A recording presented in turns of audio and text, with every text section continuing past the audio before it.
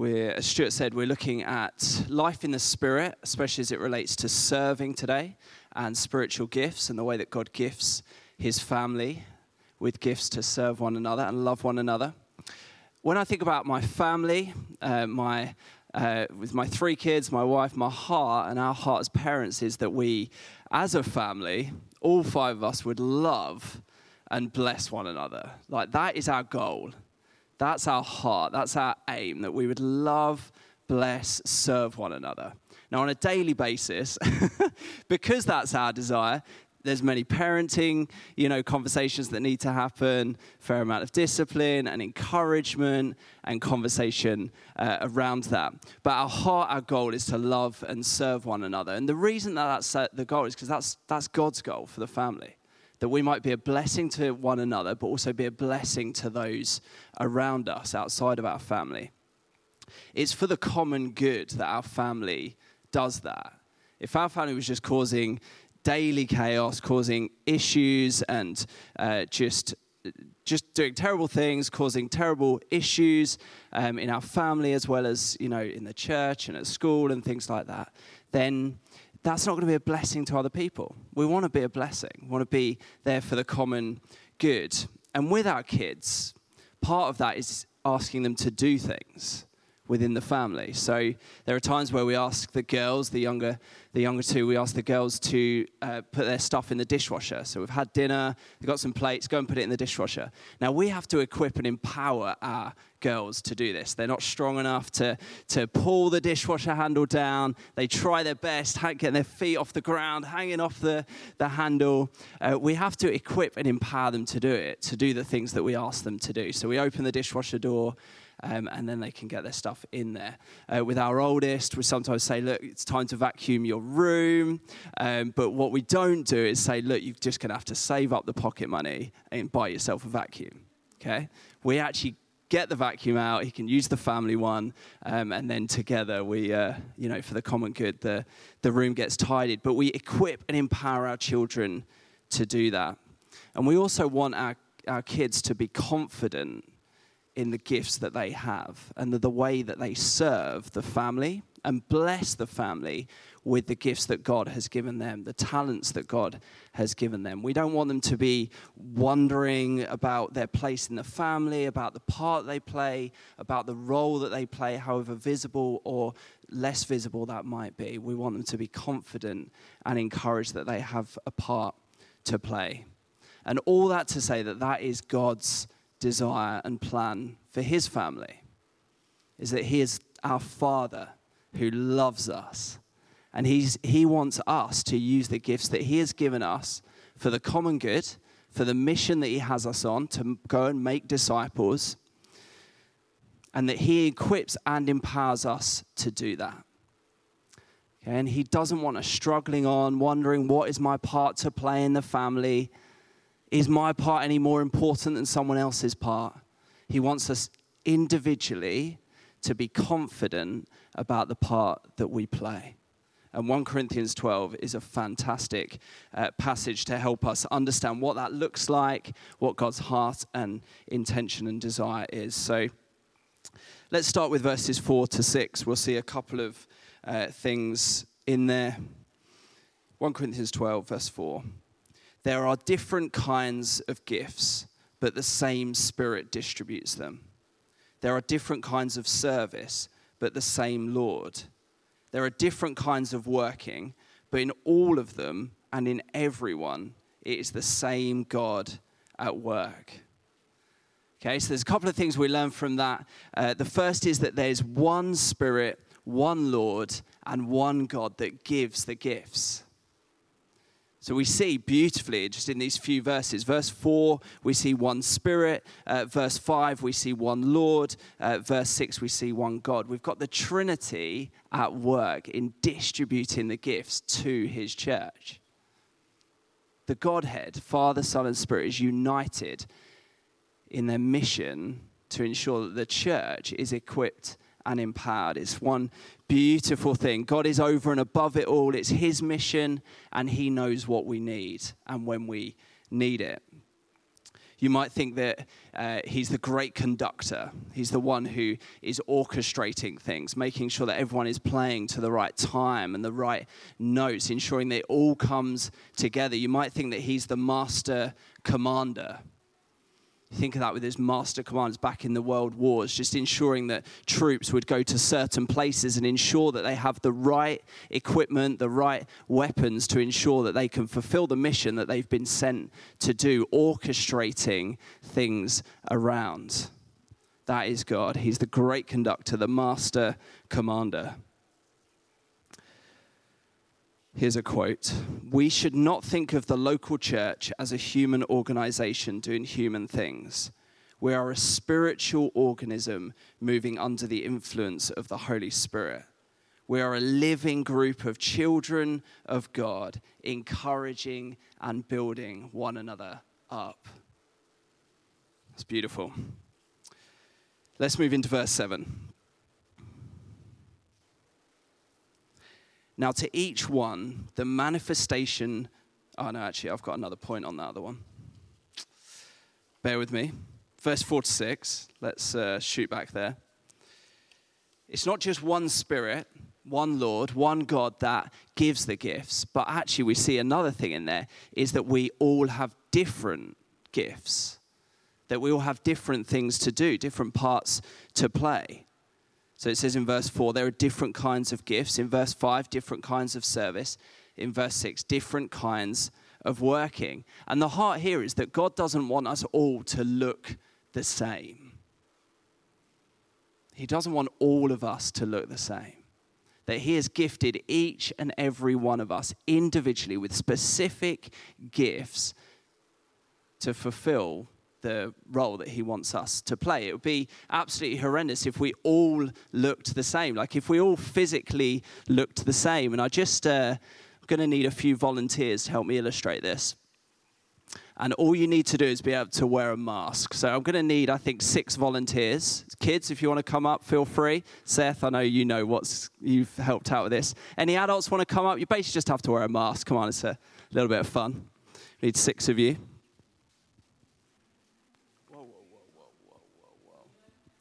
Oh, Ruben, brilliant. 1, 2, 3, 4, 5. Can I have one more, please? Gonna pick on you. Abby, well done. Right, grab a mask. Thanks. So if we all looked like me, prepare to be disturbed.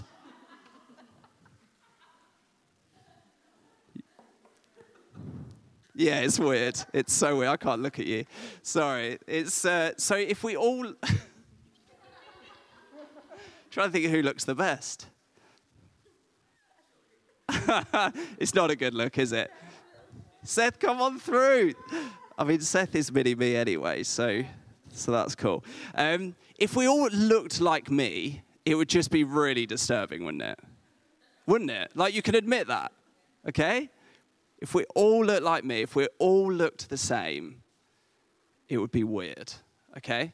So it's just a fun illustration, just to communicate the sense of when we go after, think, oh, I really want to be like that person.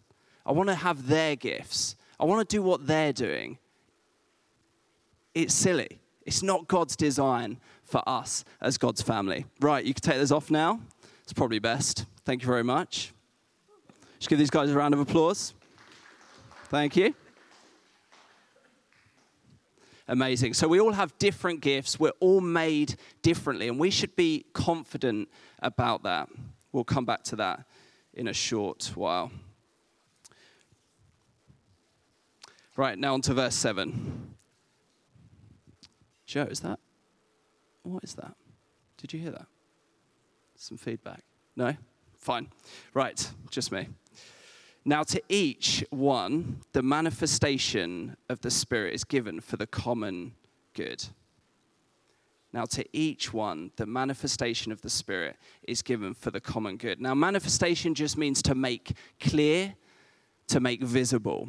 So really it's saying to each one, make visible the work of the Spirit in our lives and for the common good. So God gifts his church for the common good. It's for the good of one another. It's for the good of the whole. So when we gather together, When we're here on Sundays in life groups during the week, when we're one anothering each other, we're using our gifts for the common good. So God gives us gifts not for our benefit, but for the benefit of others. It's not to make us look great, but to make God look great. And this is the heart of the gospel. The heart of the gospel is that Jesus Christ laid down his life for us. He didn't do it just for himself. He did it for the good of others, for the common good. We see that in 1 John 3:16. This is how we know what love is. Jesus Christ laid down his life for us. So it was his life to lay down, and he laid it down for us. Jesus Christ went to the cross, and he took our place. We've all sinned and fallen short of the glory of God. That sin deserves punishment because God is just. He's perfectly just. That's good news. He's perfectly loving, perfectly just. He has to punish that sin. Jesus took the punishment in our place. Then he gives us his righteousness for our good. We don't bring anything but our sin, our rebellion, our brokenness, our sin and shame. And we go away with his righteousness, with his perfection, with his good. It's the heart of the gospel: service, loving others, using what we have to bless and serve others. When we've fallen short in doing that, in serving others, in loving people the way that God designed us to, Christ takes that sin. When we fall short in our lives, maybe at work or at school or university or with our families or our friends, when we fall short of serving other people, of laying down our desires and our wants for the benefit of others, when we fail to do that, Christ takes our sin upon his shoulders and he forgives us. He redeems us, gives us his righteousness. So Jesus gave his life for the common good. And it's this that motivates our service to one another. Because the reality is, you wake up every day and it's probably the first thought is not necessarily, how can I just go out of my way to bless someone else? You might probably thinking about yourself, just waking up, making yourself a cup of tea or coffee, just getting round to the day, going off to your own work and going about your own things. It can be tiring to think of other people. We see that with people working within the public health sector. Just day after day, giving of themselves to other people. People who work in any sort of job that is with people, and you're thinking about their needs before your own. You might be doing that hour after hour, day after day, week after week. It can be tiring. Paul here in 1 Corinthians would just want to point us towards Jesus. Would want us to point us towards the gospel, point us towards this is Jesus, the one who laid down his life for us. As we dwell on that, it motivates us and encourages us to serve and love others. There's then a list of gifts, which we're going to come back to in a few moments. But let's just fast forward to verse 12. It says that just as a body, so Paul starts using this analogy, just as a body, though one has many parts, but all its many parts form one body, so it is with Christ. For we are all baptized by one Spirit, so as to form one body, whether Jews or Gentiles, slave or free, and we are all given the one Spirit to drink. So we are one, but we are also many. Yeah, in this room, and those who are not here, but part of the body of Christ here, we are one, but we are also many. We're individuals, but we're also one. Now, God's idea of unity in the body is not uniformity. It's diversity. It's that we might all look different. And you see that with the human body, as Paul's using this illustration, this analogy of the human body, is that the diversity is absolutely key. That all of the different body parts, when they are working in harmony together, we're able to do incredible things. That's God's idea of unity. So we're one, but we're also many.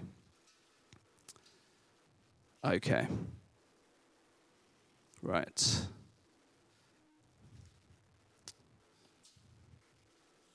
Let's move on into verse 14. Let's use Mr. Potato Head for this one. Didn't ever expect to say that. But here we go. Seth, do you want to help me out?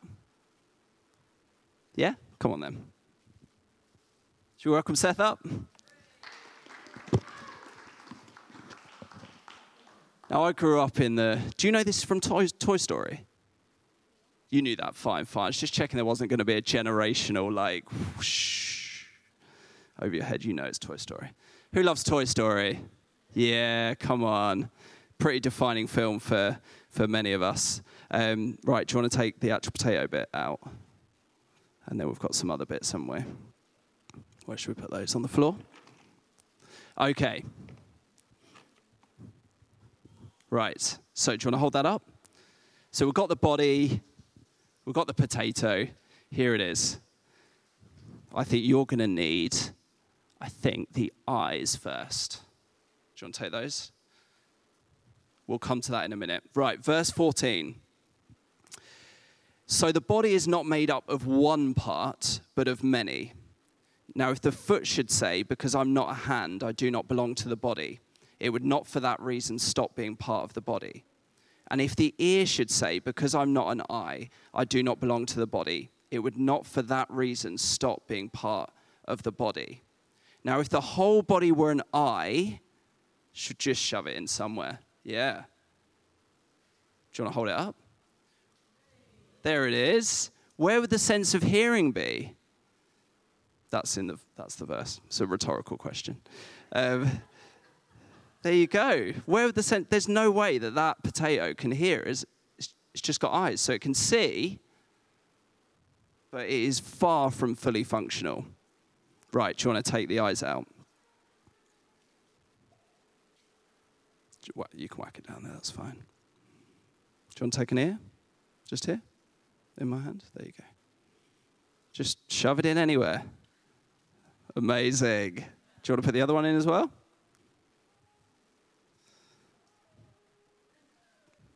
And hold it up. Maybe in the side. So if the whole body were an ear, where would the sense of smell be? So you wouldn't be able to smell delicious pancakes in the morning.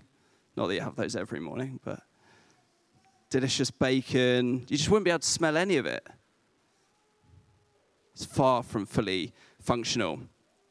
Verse 18, but in fact, God has placed the parts in the body, every one of them, just as he wanted them to be. Right, should we try and bring some order to Mr. Potato Head? Oh, actually, let's bring some order to Mr. Potato Head. Right, can you remember where they all go? Seth's going to work his potato head magic. Going to see him come to life. I mean, he's never going to look normal, but because he is a potato.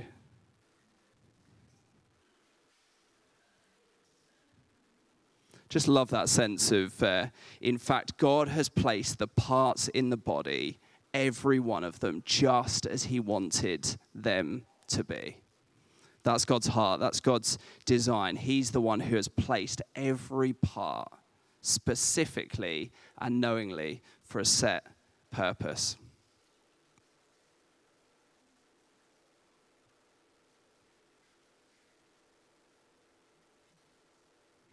It gives the tongue won't go in as well, will it? Yeah. Right, do you want to show everyone? There we go. So he can now see, hear, smell, taste, touch. think I got all of them. Yeah? He's fully functional. Amazing. Thanks, Seth. Well done. Right, we'll leave him out here. There we go, so you can see forevermore. Thanks, bud. So that's God's heart, God's desire. In fact, God has placed the parts in the human body, every one of them, just as he wanted them to be. I just think that is such a beautiful verse because that really speaks to those of us who are feeling like we don't have a part to play, who are maybe doubting the gifts that God has given us.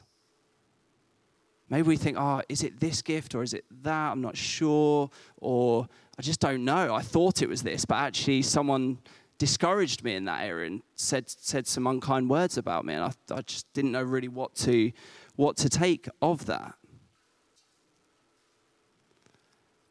God wants us to be confident with the gifts that he has given us. To not cover other people's gifts, but to use the gifts that he's given us to bless him and bless others. And actually, the more that we embrace our God-given role and the God-given gifts that God has given us, the more fruitful we will be. I think of so you've got Paul the Apostle in the New Testament. You might think, big deal, persecuted the church, met the risen Christ, accepted in as one of the 12 apostles, one of the apostles. Then he goes planting churches, strengthening churches, goes around, incredible ministry, persecuted for being a Christian. Might think, man, that's a big deal. But alongside Paul, in a fair amount of his life, was this couple called Priscilla and Aquila. Now, these were a couple who Paul describes as co-workers, as people alongside him, playing their part, basically essentially using the gifts that God had given them. And we read about them and we see gifts of hospitality, gifts of teaching. Often it was within a private context, like in the home. They would welcome people in. There's a point where they correct the knowledge or the doctrine of a person so that they can go out and effectively teach the masses in sort of a public stage. But there would have been no use Priscilla and Aquila going, I don't really want those gifts. Like, can I have Paul's gifts?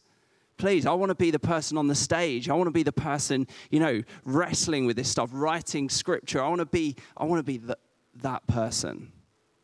The church would have hugely missed out. They would have been dysfunctional, not able to fulfill the mission that God had for them. So if you're Priscilla and Aquila, great. That's cool. If you're an Apostle Paul, great. That's cool. If you're somewhere in between, great. We need one another. We need each other's gifts. Verse 19. We'll read to verse 26. If they were all one part, where would the body be? As it is, there are many parts, but one body. The eye cannot say to the hand, I don't need you. And the head cannot say to the feet, I don't need you. On the contrary, those parts of the body that seem to be weaker are indispensable. And the parts that we think are less honorable, we treat with special honor. And the parts that are unpresentable are treated with special modesty, while our presentable parts need no special treatment. But God has put the body together, giving greater honor to the parts that lacked it, so that there should be no division in the body, but that its parts should have equal concern for each other. If one part suffers, every part suffers with it. If one part is honored, every part rejoices with it. So we are dependent on one another. We're not independent. We're actually interdependent. You might think of a puzzle that is it interlocks. The pieces interlock with one another. And only when each of them is in its right place can the puzzle be complete. We are interdependent. We need each other. At home, in our family, Jude, she needs my gifts of administration. Okay, it was one of my gifts. She needs that gift. She doesn't, particularly have that gift. That's fine. That's cool. But for me, I need her bigger perspective. I can get really caught up in just the minutiae of stuff that needs sorting out, being dealt with, right, put those systems in place, get that done. I actually need her. She's really great at seeing the bigger picture, seeing a bit more of like what's going on here, where do we need to get to, where do we need to be, what's really important in this moment, because I can get really caught up in something that's really not that important. And her phrase is like, what is it? You won't care about that when you're with God in eternity. It's like, okay, well, yeah, fair enough. Sort of, you've trump carded me. But it's so true. I need her bigger picture. She needs my administrative gifts. Here on Sundays, like, we need the AV gifts. We need those tech gifts. And Ruben, it's great to see you. I know you're colouring away, but it's great to see you, learning the ropes on the desk. That's cool. We need one another. We need the musical gifts. Like, you don't want me up there singing. Like, we need, yeah. We need the musical gifts. We need one another.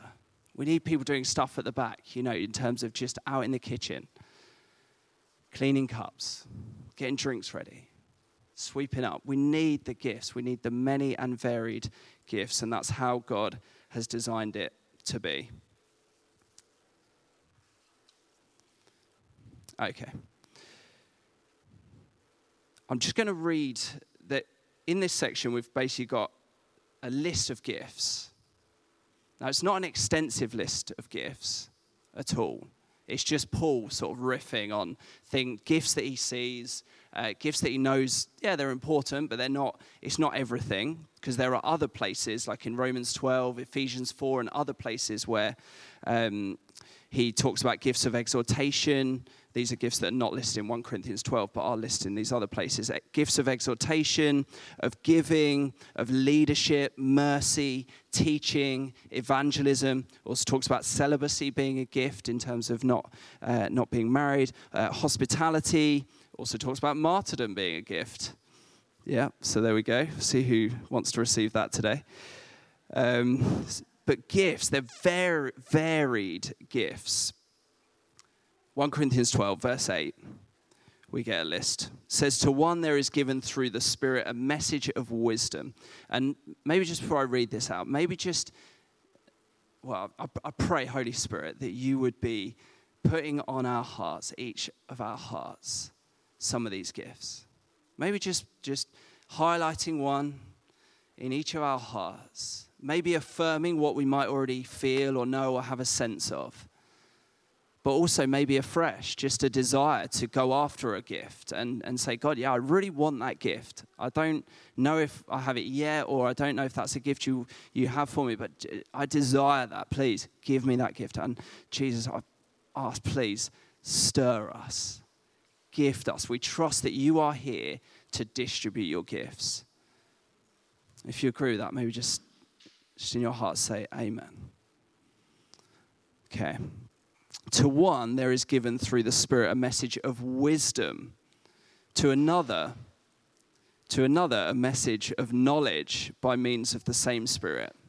To another, faith by the same Spirit. To another, gifts of healing by that one Spirit. To another, miraculous powers. To another, prophecy. To another, distinguishing between spirits. To another, speaking in different kinds of tongues. And to still another, the interpretation of tongues.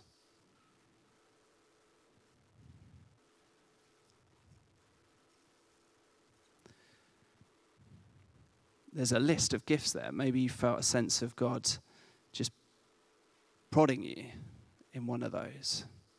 Maybe it's one of the other ones I mentioned, exhortation, giving, using your money to bless the church, to advance the mission, or leadership, or mercy, or teaching, or evangelism, or hospitality.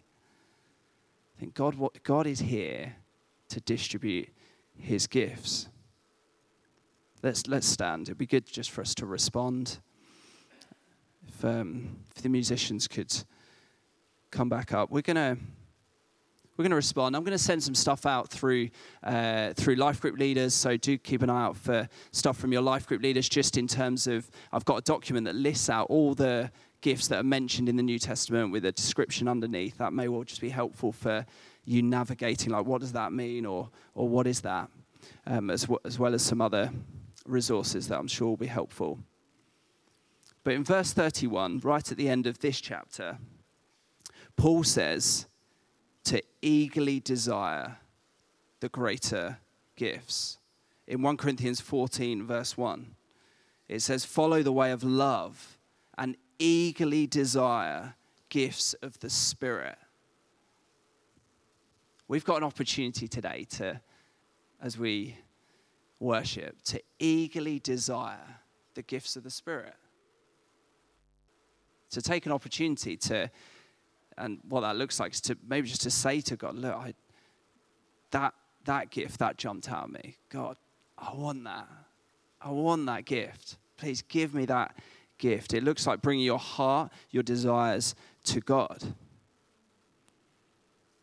And just like children who are persistent when they are asking for something, asking again and again and again and again and again and again and again and again, God wants us to be like little children, to be persistent in our asking. To not just ask here in this context, but to go home, to keep on asking.